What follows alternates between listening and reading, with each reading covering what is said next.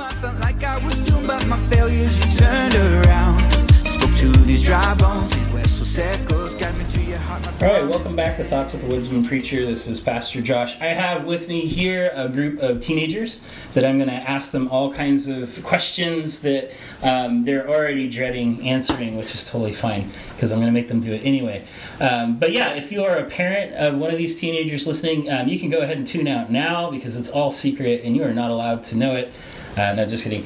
So, yeah, this is going to give you guys a perspective from youth today, from their culture, from their generation. So, yeah, that's what it's intended to do. So, here's my first question to you guys, okay? This is just kind of a warm-up sort of thing. What is your biggest fear? Now, I'm not talking about, like, fear of the dark or, like, fear of falling or anything like that, but, like, what's the thing that you're most afraid of? It could be something like failure. It could be fear of being alone for the rest of your life or not being able to, make money in the strange economy that we have now. But, yeah, so what's your guys' biggest fear? So I'm not, like, scared of the dark or spiders or anything like that, but I think one of mine is that somebody would, like, either turn away from the Lord or do something terrible to themselves because of something I said or did. Oh, I don't think I would be able to fully function with the guilt from that. Right. Yeah, I had a couple of friends growing up that committed suicide. Yeah, and I can remember looking back at it and be like, was it an interaction that I had with them, or if I could have said something, would have it been any different? So yeah, that can be really heavy for sure. Yeah. Somebody else, biggest fear besides fear of the dark, of course. What do you think? I always had the fear of missing out on God's plan. Like, I kind of grew up in a generation where it was like God had a plan for your life, and as long as you were obedient and you tried your hardest to listen to God, that He would have this plan. And so I kind of had this fear built in me that, if I wasn't paying close enough attention, that I'd miss out. Or if I made this decision about my future that maybe wasn't right or wasn't part of God's plan, then my whole future would be messed up from here on out. So, that was one of my fears. So, what do you think, Hunter? Do you have one of your biggest fears? I mean, fire. I'm definitely afraid of fire. That doesn't fit well with our group because we light a lot of things on fire. Yeah, that's true. I'm sorry. that was Mckenzie. That was me too. Probably is that like a figurative fire? Like you're afraid of the heat of pressure, or is it like real, actual fire that Mckenzie's throwing at you? More like open flame. Oh, okay, a fire pit. I'm afraid I'll start thinking about all the ways I could possibly fall into the fire pit. Oh yeah. Or have it light other stuff on fire. No, actually not. Right. That was me until I was probably 13 or so. I don't really mind the homemade flamethrowers or anything like that. It's when we light a fire pit 2 weeks ago. When there's like a fire pit and it's dark out, and there's something in front of me I could trip over and fall into the fire very soon. All the thoughts. Right. No, that makes sense. Good. Mckenzie, do you have... You're like, I'm fearless, I have no fear. No, honestly, my biggest fear is like something happening to the ones that I'm close to. Yeah. That's my biggest fear in life. Yeah. Friends and family, or mostly family, or? Well, I consider my friends family. Oh, there you go. Yeah, one and the same. Good answer. That you get your quarter for the day for that answer. Your golden star. My gold star. Yeah. All right, Emma, did you have... I'm sure you have a fear of some sort. You're already turning red, so... Yeah. I think failure is probably higher up on the list than those things. Okay. Like in general, or like academic failure, or letting family down, or just in general, I guess. Just in general, yeah. Okay, that can be a motivator. So yeah, not all fears are horrible and bad, but good. All right. So that was kind of our warm-up question. So on the flip side of this, okay, we're going to get a little deeper, right? So be prepared. That's scary. Right. What is your measure of success? So like, if you're like, if I can just do this, I'll be a success in life. Or if I can just get to this place in life, then I can measure that as success. So yeah, what do you think? If I can lead one person to Christ, then I've succeeded. Nice. That's good. Well, that kind of takes my answer a little bit there. My, Golden Star Sunday School. Right. The Sunday perfect school answer. Yep. But, just being able to change one person's life in a meaningful way, whether it's, bringing them to Christ or some other way. Yeah. Nice. Having some sort of lasting effect on somebody. Yeah. Even just being able to do something that'll steer their life in a good direction would always be high up there. Very cool. I think that's on my list as well, but I just want to be able to look back and see people that I've helped in their lives. I also have different goals for different parts of life, though. I obviously have kind of regimented direct sports goals. Yep. But just in general in life, that's probably it. Nice. I think mine's probably just being able to say that I took care of the ones close to me, Sure. making sure that they're all comfortable and happy. Yeah. That's how I made it in life. That's it. That's how it is. Yeah, I know for me as a teenager, my measure of success, it was going to college, right? I was going to be the first one in my family to make it to college. And then being able to support a family, it was kind of one of those male expectations in the family that you get a job that's able to support a family. So by that measure, I'm already a failure. That measure of success hasn't served me well thus far, but good. That's excellent, you guys. All right, so here's kind of a fun question. This is fairly open-ended. Kind of sky is the limit for the most part.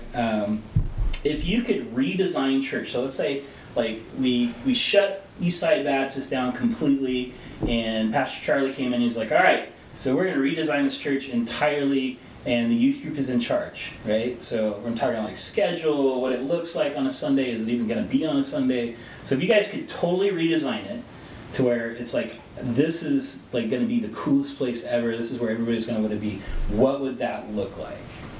You could redesign church from the ground up. It's a really tough question because it's such a broad scope of things you could do. Yeah. For starters, I would repaint the kids' rooms. Because they're a horrendous shade of yellow. The crazy yellow color, I know, right? But honestly, I think having something more here during the week that would probably be more along the lines of community outreach. Mm-hmm. I know we have our various programs, like the clothes closet once a month. But I just feel like you can always be more open to the community. Right. So this would be a more happening place 7 days a week instead of just 1 day a week. Yeah. Yeah. Because we do have a lot of good programs, but I feel like most of them are once a month or every couple weeks. Right. And just even something once a week would be a step in the right direction that's not on a Sunday. Right. Would you guys keep the same design for the service? At this point, it's you meet, you sing a few songs, then you go off in your general directions, whether you're kids or adults or teens, and then you do your thing there, and then when it's all done, you meet back up and go have lunch. Would you guys change what that would look like? I mean, I know the church used to have I think it was 3 songs at the beginning and then 2 at the end. Whether now we have 1, so add more worship songs between, and just because that's a part of the church I kind of enjoy. Right. Yeah, I definitely want to, just on a practical level, I definitely want to, do up the, sanctuary a little bit more. But beside the point of that, I mean, details, yeah. I mean, we always have that section of prayer at the beginning Yeah. of the service, which would be cool to see the youth stay for that. Oh, okay. Yeah. Is there anything that you guys would totally flip on its head or get rid of entirely? This just isn't suiting us. It's not really doing much. We could get rid of it. I don't really think so. Yeah. I kind of like what Hunter said about the youth staying for the prayer service. And, I go to a Catholic school, and so there's mandatory Mass, and I've kind of started to enjoy the Catholic liturgy, and I obviously wouldn't, it's a Baptist church, we're not going to go that far. Right. But, maybe a little more of just the ritual that you do every week. Yeah. I miss that, too. Yeah, I totally understand that. There's I feel like they've gone too far with it. Right. But on the other hand, some of it is nice. Yeah, the tradition. There's a certain feel to it. I appreciate that. That's cool. Mackenzie's over there like, yeah, if I could bring my horse, I'd be good. Yeah, that would. Maybe a hitching post out front. I think we need more fire, you know? more pyrotechnics during the service. Yeah, for sure. Okay, good. Emma, did you have anything? Not really. Okay, that's funny. I think that we could like maybe include the younger kids a little bit more. Oh, yeah, 'Cause they're I kind feel of like- entirely separate, huh? Yeah, I feel like they get thrown into their own like section of the church, and then we never see them. Yeah. Before the service even starts, They're gone. Yeah. over in that other We gotta include them more. They're so Yeah, cute. They It's need to true. be included. It does feel like the kids have their own church, and then everybody else has. Yeah, the last church I went to was a church plant off of Springfield Faith Center. Right. And there was the kids, like, no matter the age, stayed in the service for the first 3 songs Yep. before the sermon, and then they went off to their classroom. Yeah, that was kind of And the church that I was was raised in nice. too. Yeah. Well, then as a little kid, you kind of learn what church Exactly. looks like, and yeah, for sure. Okay, that was good. All right, here's one that's kind of attached to that. So let me preface this with the question itself, and then we can get into it. But what do you wish that the church knew about you, either you as a person, or you as a generation, or as like teenagers? When I was a teenager, I went to a fairly, like a medium-sized country church. They were pretty supportive of the youth, which was really great. But I always felt like the youth were kind of misunderstood by the greater congregation. It's like we always kind of wished that like we could be more a part of church, that we had something to offer, that like we had this youth room that was outside of the church and we were kind of our own little entity. But we always wished that the rest of the church understood that we liked more upbeat music, and that that there was more to the elements of the grape juice and the bread and the final the Last Supper sort of thing than just taking the little stale piece of bread and the grape juice and doing that. Like we kind of wanted to experience the full impact of the Passover, that sort of thing. So if you could tell the church 1 or 2 things about being a teenager, what you struggle with, what you wish they knew about you, what might that be? I agree with what you said about the music. There's definitely...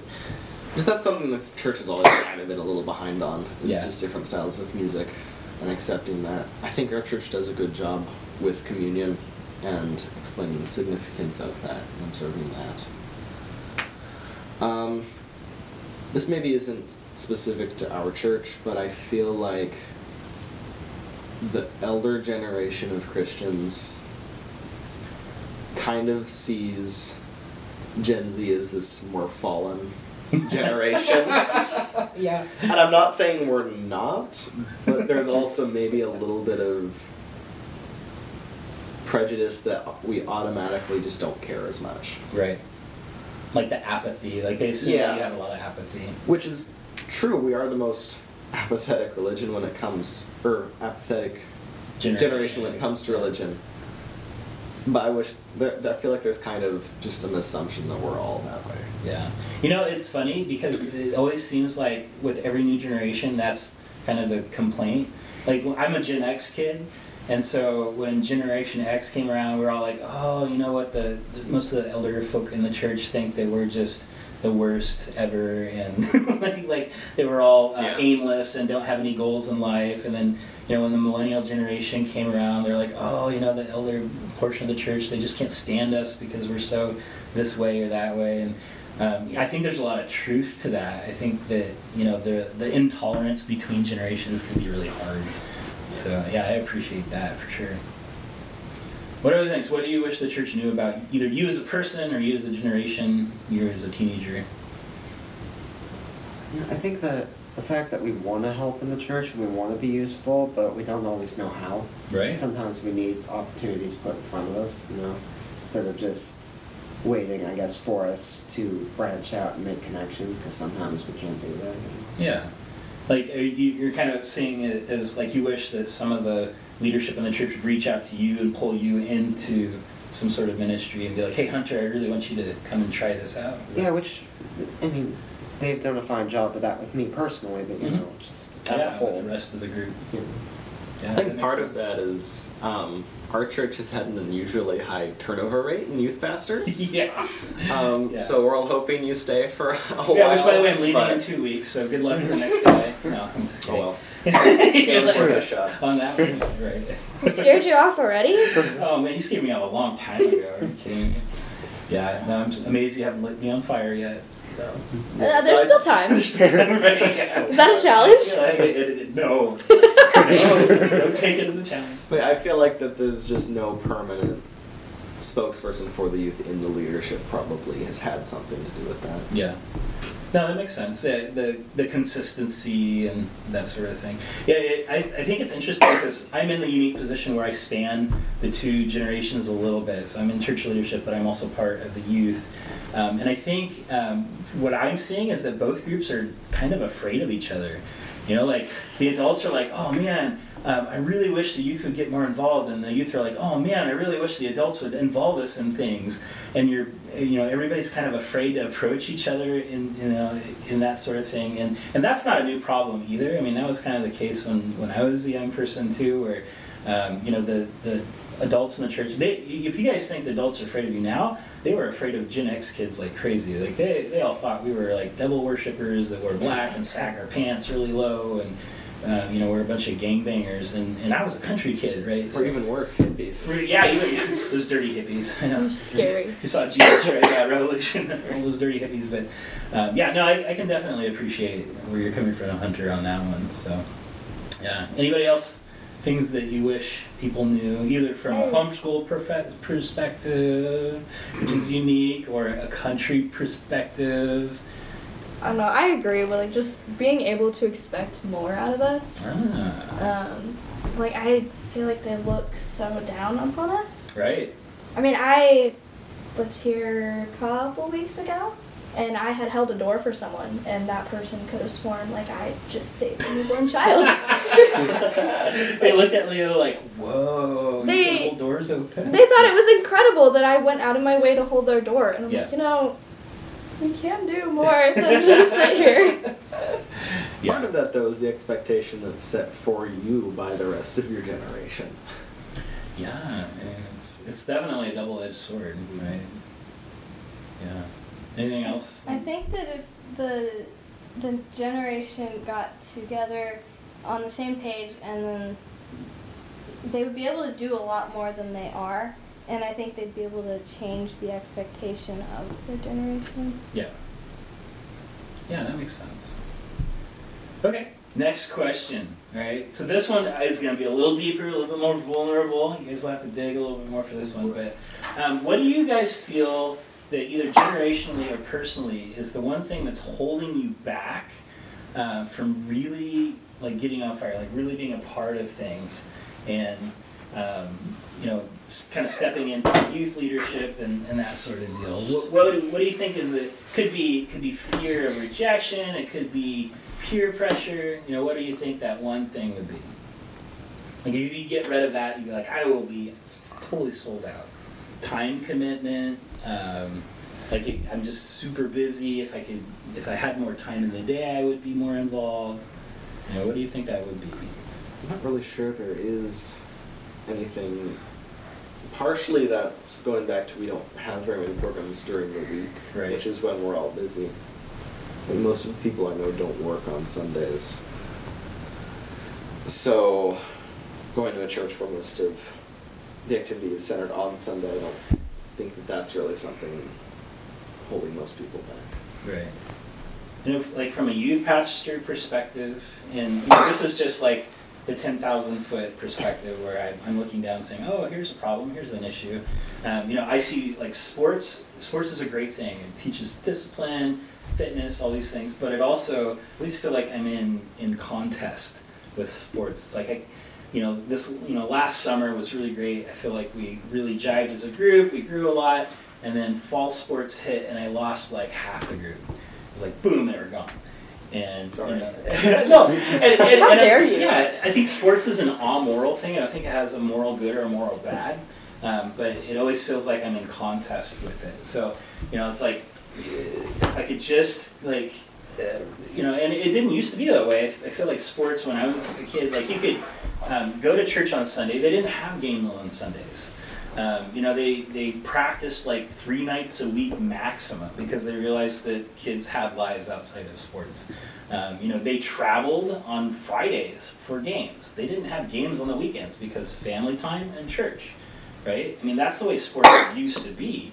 And now it's like games are on Sundays, you practice 5 to 6 days a week, and if you miss a practice, you don't play the game on Sunday, right? And so there's, definitely that. But, that just is kind of my perspective as far as what's holding back. When I was a youth, the thing that always held me back from really jumping into it was peer pressure. Like, I just always felt like I was going to be judged by my peers if I raised my hands in worship, or if I answered a question, or if I just really, got into prayer or something like that. I was always kind of self-conscious kid, and I always felt like if I could get rid of that, then I could really just dive into it.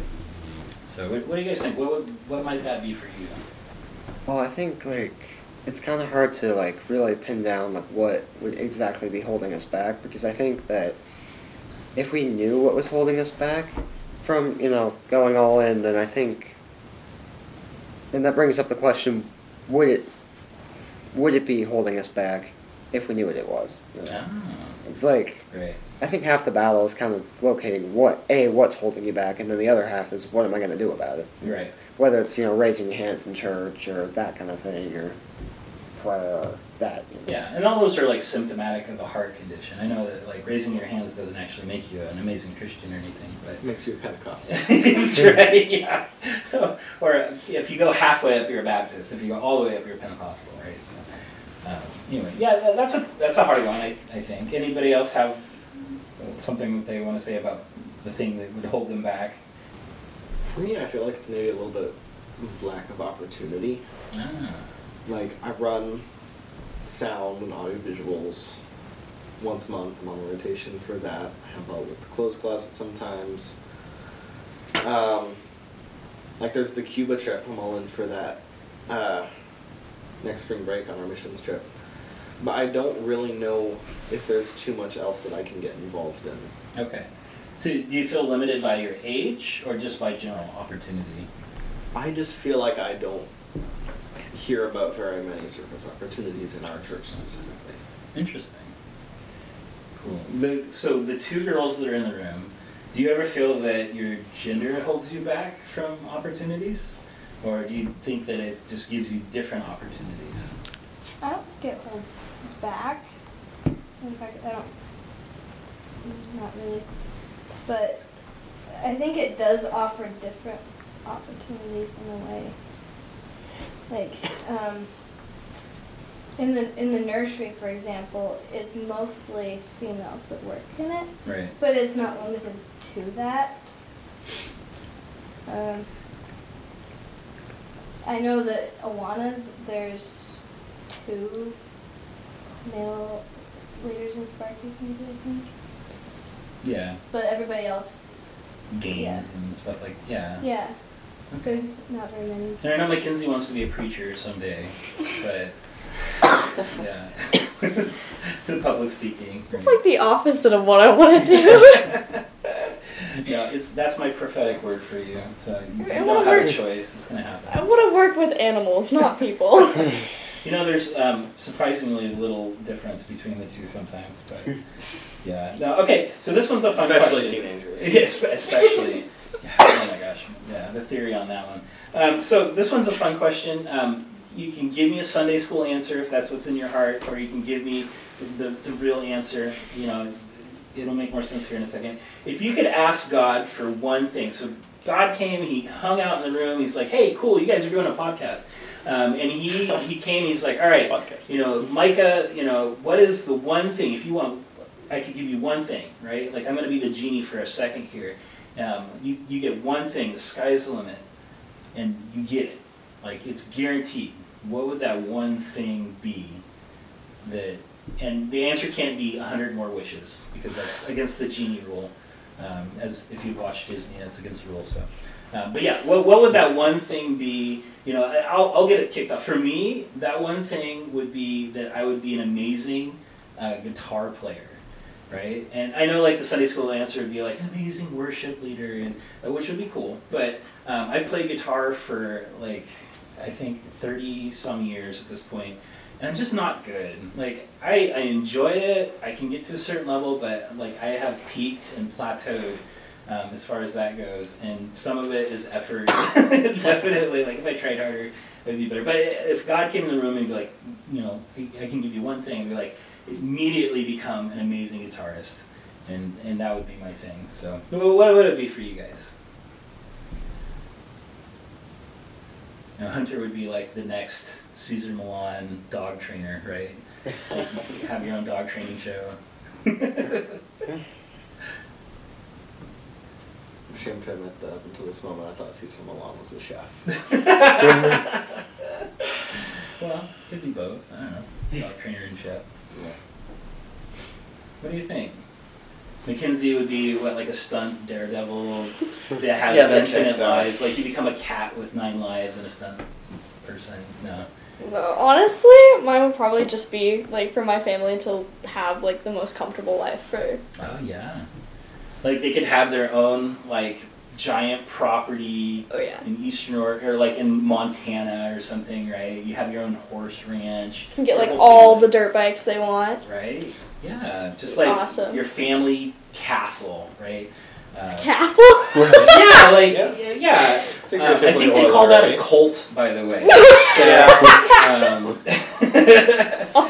I want my family to be a cult. I think that's what history has taught us happens when families do that. But it's a cool wish, by the way. So good for you. Go ahead and pray for that one. Anyway, who else has a wish?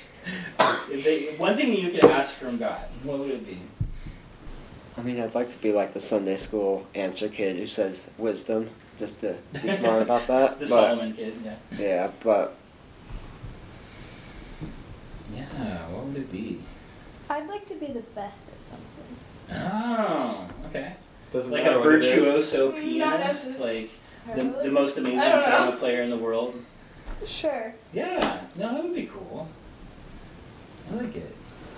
Like just automatically, like you don't have to practice anymore. Yeah. It's just there. That'd be really nice. Right? Yeah, no, I think that's a good genie wish, definitely. I mean, to be the best in the world at something, that's always seems ideal, at least. Or the first to do something, that would be cool. Yeah. I always thought it'd be cool to be able to have gills, like a fish, and be able to breathe underwater. I don't know. I just think that would be right? Great. Micah, the swimmer. The swimmer in the room says that would be awesome. You just have. I think they had a movie called like World Aquatic or something where the guy had gills. That sounds like a really bad '80s movie. It was really bad. It had a famous actor, and it was one of his worst movies. But I think that would be super fun. There's got to be a better way to breathe underwater, though. Instead of having gills, like, honestly, that's true, that would be really, ugly, and, I can think of a bunch of other things that would be, but... I'm pretty sure if I was able to breathe underwater, I wouldn't care how I looked. If you left it and be able to breathe underwater like a fish... They'd poke you in the gills. Yeah. Better friends. In the gills. Yeah. Oh my gosh. Are my friends. What's interesting about this question and the question around success, so this was intentionally asked, but the interesting thing about those two is that oftentimes those are really similar. Like the question, if you could ask God for one thing, and what is your definition of success? So anyway, some food for thought on that one, definitely. Good. Anybody else? One thing that you could ask from God? I think you guys all answered that question. At the risk of sounding like a Sunday school answer, I think I'd ask him to come back. Oh, interesting. You are actually the first teenager that I've ever talked to that has asked that or answered that. Oh, really? Yeah. Why do you? Now I'm curious. Why would you say first that? At something? Right? Yeah, that was a fantastic Sunday school. Beat you to it. You just took away Emma's dream. Wow. Sorry, guys. So why would you want him to come back now, even with you as a teenager? Because, well, on the one hand, I feel like I have like all of my life left to live, but on the other hand, I wouldn't care. Right. Because that would solve all of the world's problems. Interesting. So like all the stress that you feel as a young person, all the anxiety around what are you doing with your future, all those things. Exactly. I'll be gone. Interesting. I like that. Okay. Good. All right, next question. This is a fun one. So, and this one's kind of a big question, so it might take you a moment to think about. But I'll give you a warm up by explaining what it was for my generation. So the question is, what is the cry of your generation, right? And that's kind of a historical sort of thing. The cry of the generation in the 70s with we just watched the Jesus Revolution movie, was really a search for truth, right? Like that was their cry, is that there was a search for truth. In Gen X, for us, it was a search for meaning. Like, that's why they called us Gen X. X was like a giant question mark. Nobody knew what anything meant. What's the meaning of life? Why am I even here? Like, what's the point of going to college? What's the point of planning all this stuff, right? The generation after us, it was, really like their cry was more financially based. Like, everybody screwed the world up for us. Thanks a lot. Now what are we going to do, right? That was kind of that generation. So, as you guys sit, I know it might be a little different from each of you, but, with Generation Z, where you guys are at, what do you think is kind of the masses of your guys' generation? What are you guys crying out for? What's the battle cry that is kind of coming with that? I think overall, acceptance. Oh. There's all these different kinds of backgrounds or groups of people that want to, quote unquote, normalize what they do. Okay. So then they want the world to accept what they do as normal. Interesting. So like the identity piece is part of that, right? Mm-hmm. Being accepted for who you are and what kind of person you are. Mm-hmm. Okay. Yeah, I couldn't see that, I couldn't think of anything, but I totally see that. Like, that's, like I see a lot of kids, and the statistics back it up that there's so many kids doing drugs. I think just like they think everybody else is doing it. That's the LGBT Right. movement. That's so many things just wanting to fit in and be wanting to be accepted for who you are. Interesting. Okay. I like it. Yeah, acceptance. I think another thing though is just making it till tomorrow. Like you talk to so many kids in this generation. I mean, you talk to so many kids in this generation, and none of them have a plan of what they're gonna do, and they're like, I just gotta make it till tomorrow. Yeah. Or like, Right. you ask a kid that's not doing very well in like classes or not having the best home life, and it was like, I just gotta make it till tomorrow. Make it till tomorrow. And I think that's honestly their goal. Like the future's overwhelming? Is that kind of, Yeah. okay. Like they don't know what's gonna happen in the future, but they can just make sure to make it till tomorrow. The Right. future is overwhelming, so they choose not to think about it. Like, I see a lot of apathy about college decisions, and that's not something you want to overly stress, but I think that's also, you need to think about the future a little bit. I agree. Right. What do you think, Hunter? I mean, you go to a public high school, so you're in the thick of it, right? Well, I think just along the lines of what you mentioned about the Jesus Revolution movie that we saw recently, the thing about the, hippie movement is these people were, seeking Jesus, I think, in a way, and I don't think this generation necessarily seeks Jesus, but they seek a version of Jesus that's essentially what they want God to be. Right. Like, I'm not going to focus on this part of the Bible or this part of the Bible because I want God to be comfortable for me, And it's like... Making God fit in their own perspective. Right. The gospel is an uncomfortable message. And that fits along with the acceptance piece, right? Like, do you think that God would be more palatable to your generation if they felt like God would accept them for who they were? Like that God wasn't going to ask them to be anything except for what they felt like they were at that moment. Probably. Yeah. Because part of the accepting of Jesus is giving away your old life, right? So if they didn't have to do that, there's no risk but all the reward to gain. There's no more, it's like it's easier for a camel to fit through an eye of a needle than a rich man to go to heaven because they don't want to give up anything. And I think for a lot of kids, it's not necessarily what they see. I feel like a lot of kids just know, at least the Catholic school know that, or think they know that God would accept from them for who they are, but they don't accept that because they don't think the church would accept them for who they are. I feel like that's a big part of it. Do you think that your guys' generation sees the church and God as the same thing? You know, like when you say that they might be more comfortable if they felt like the church accepted them, you know, and we're talking about, you know, would they feel more comfortable if they felt God accepted them? Do you think they see it as one and the same? Sure, some people do. It's probably not all, but I think certainly a majority. Do you think that in this generation God's more accepting or the church is more accepting at this point? Like, I think it depends on where you go. I mean, Depends on the church and the society. Well, For sure. I think Right. I think kids do mix up church and God, because I think the reason they do that is because the church a lot of times tries to play God. right? In the sense of, like, they try to be the church tries to be the ones who judge, you know? And it's really not the church's fault, you know, it's God's responsibility with that person once they come to him, so. Right. Yeah, sometimes I feel like it's harder to be forgiven by the church than to be forgiven by God. You know, and I think, you know, my generation, that was definitely an issue with us, is that, you know, obviously the church is supposed to be the hands and feet of God, right? Like the outreach, but we're also supposed to be just as forgiving and accepting as God is. And I think, you know, perhaps we've fallen short on that, and your guys' generation is showing some of the effects. You know, I know that statistically there are more people from Gen Z that are walking away from church when they graduate high school than ever before.